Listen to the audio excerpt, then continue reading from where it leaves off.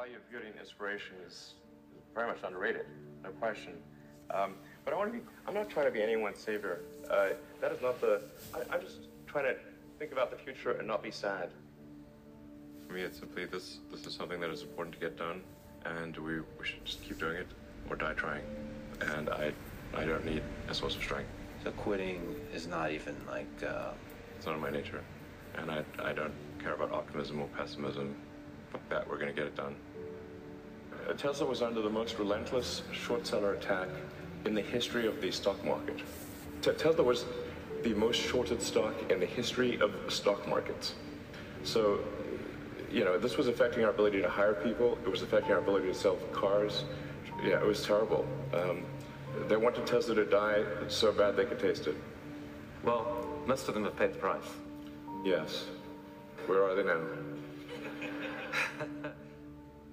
Just work like hell. I mean, you just have to put in, 80 to 100-hour weeks every week. All those things improve the odds of success. So when people tell me like, well, what can you do to encourage entrepreneurs to start companies? I'm like, if you need encouragement, don't start a company. We basically messed up almost every aspect of the Model 3 production line. From cells to packs to motors, body line, the paint shop, final assembly, everything. Everything was messed up. I lived in the Fremont and Nevada factories for 3 years, fixing that production line, running around like a maniac through every part of that factory, living with the team. Yeah. I slept on the floor so that the team who was going through a hard time could see me on the floor. That they knew that I was not in some ivory tower. Whatever pain they experienced, I had it more. I mean, there wasn't any other way to make it work. The 3 years of hell, 2017, 18, and 19, were 3 years, the longest period of excruciating pain in my life. There wasn't any other way, and we barely made it, and we were on the ragged edge of bankruptcy the entire time. Do you feel that this challenge of figuring out the new way of manufacturing, you actually have an edge now, that it's different, that you've figured out how to do this? At this point, I think I know more about manufacturing than anyone currently alive on Earth. Yeah. I can tell you how every damn part in that car is made.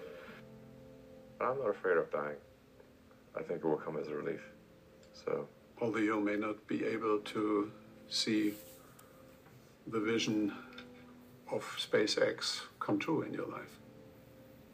Well, I'd like to live long enough to see that. Being at a net worth of 230 billion, roughly, being perceived as the richest person. Do you know John Law? I don't know. John Law used to be the richest person on earth 300 years ago. Okay. He was a poker player, a gambler. He was the biggest art collector on earth, so a lot of superlatives. Wow. In the end, he went bankrupt. What? That's a pretty far to fall. Did you ever thought about that option, that something could go wrong and that you could one day lose everything? I mean, there's been many times where I expected to lose everything. Not, I mean, who starts a car company and a rocket company expecting them to succeed? Certainly not me. I thought they both had less than a 10% chance of success. Like, if I go bankrupt, fine, whatever. I don't care. So many people so many young people actually, from across the globe. If you have an advice to them, young people globally who want to be like Elon Musk, what's your advice to them? I think that probably they shouldn't want to be. You? I think it sounds better than it is. Okay. Yeah, it's not as much fun being me as you'd think. It could be worse for sure. Yeah, I mean, it's really hard starting a company. I mean, you have to basically be prepared to work constantly, from when you wake up to when you go to sleep. You have to be willing to deal with a lot of difficult problems and thorny problems. You have to be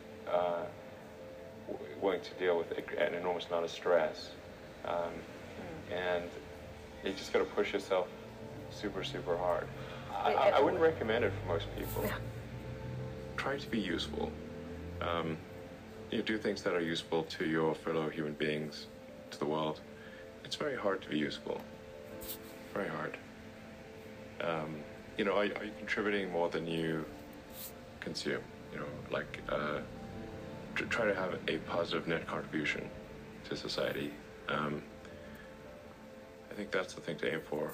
You know, not to try to be sort of a leader for the sake of being a leader or whatever.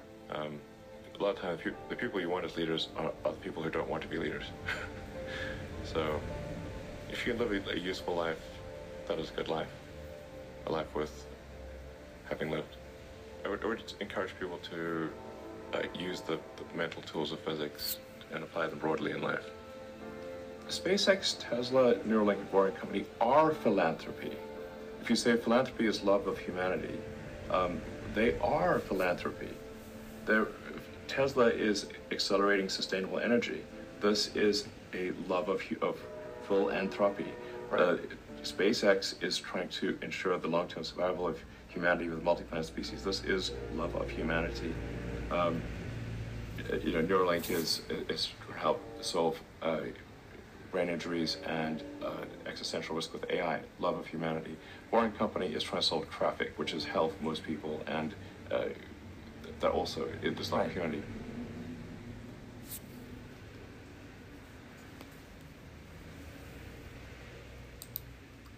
I encourage people to read a lot of books. Just read, basically try to ingest as much information as you can, and try to also just develop a good general knowledge. So you at least have like a rough lay of the land of the knowledge landscape. Like try to learn a little bit about a lot of things. Because you might not know what you're really interested in. How would you know what you're really interested in if you at least aren't like doing a peripheral exploration of broadly of the knowledge landscape? And you talk to people from different walks of life and different industries and professions and skills and occupations. Like just try to learn as much as possible and search for meaning. Isn't the whole thing a search for meaning? Yeah, what's the meaning of life and all, you know. But just generally, like I said, I would encourage people to read broadly in many different subject areas, and then try to find something where there's an overlap of your talents and what you're interested in. So people may be good at something, or they may have skill at a particular thing, but they don't like doing it. So you want to try to find a thing where that's a good combination of the things that you're inherently good at, but you also like doing. When you had that third failure in a row, did you think, I need to pack this in? Never. Why not? I don't ever give up. I mean, I'd have to be dead or completely incapacitated.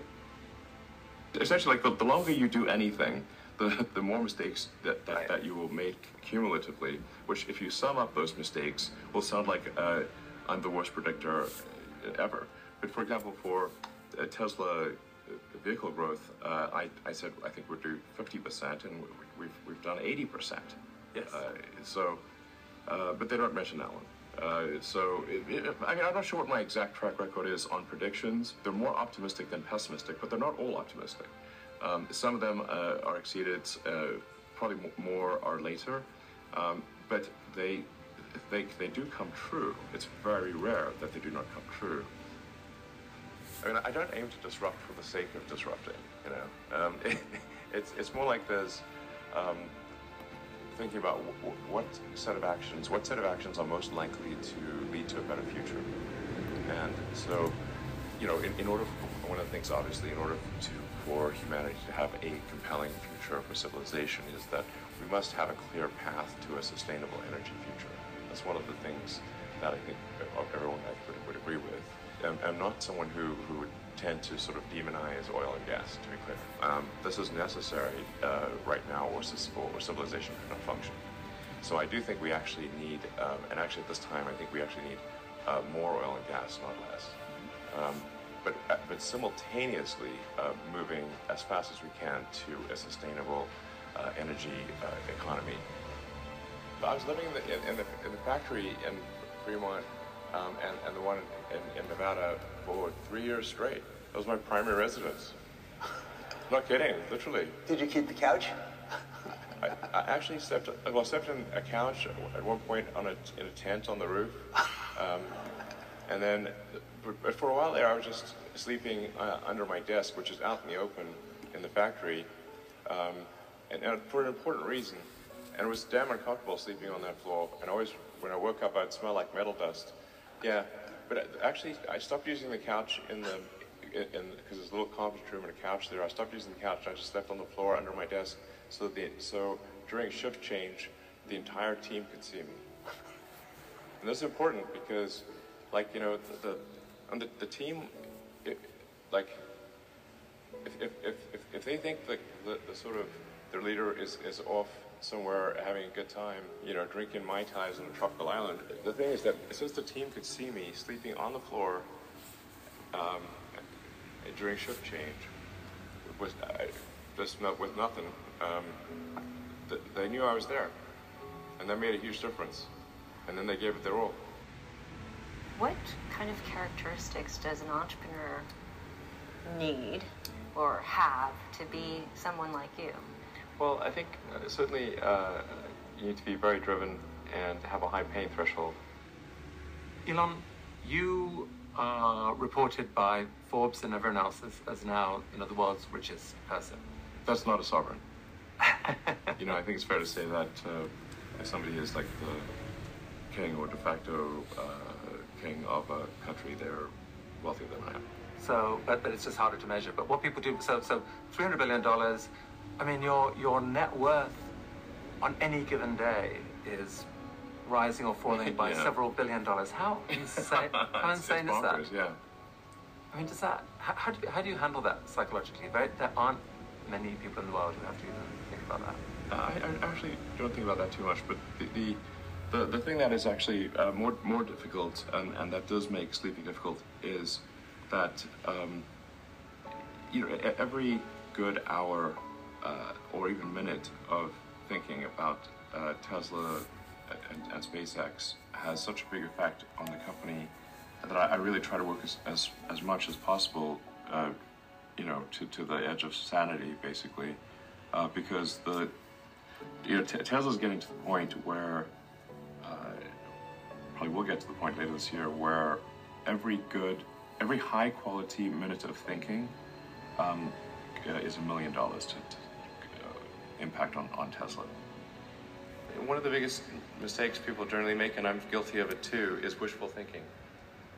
You know, like you want something to be true, even if it isn't true, and so you ignore the things that you ignore the real truth because of what you want to be true.